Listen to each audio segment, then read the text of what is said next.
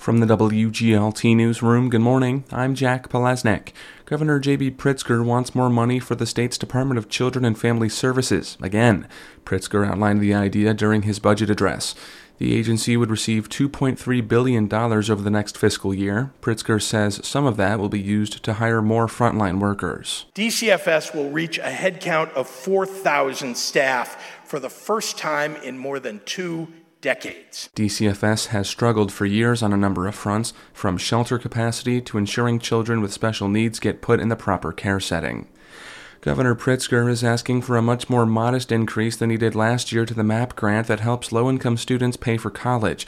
State data show more than 60% of Black and Hispanic students in Illinois rely on the aid.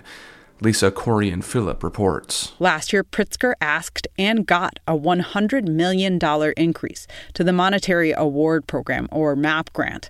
Lisa Castillo-Richmond leads the Illinois-based advocacy group Partnership for College Completion. It will only be increased by $10 million this year, which could mean lower aid amounts for low-income applicants, or it could even mean students being denied grants, depending on when they apply for them. Even with recent increases, researchers have found the average MAP grant covers just a quarter of the cost to attend a 4-year public university in Illinois. That was Lisa, Corey, and Phillip reporting. And the pandemic opened up a new opportunity for rural communities to grow: remote work.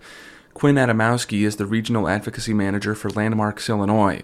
He says remote work may lead to repopulation, but those small towns also need something interesting to stand out from the crowd. Preservation is just one of those things that is sort of just put on the back burner, right? It's just this nice idea.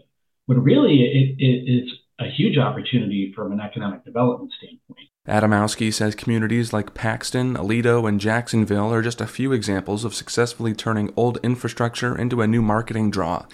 He says an old water tower or even a vintage gas station can be leveraged. I'm Jack Palaznek, WGLT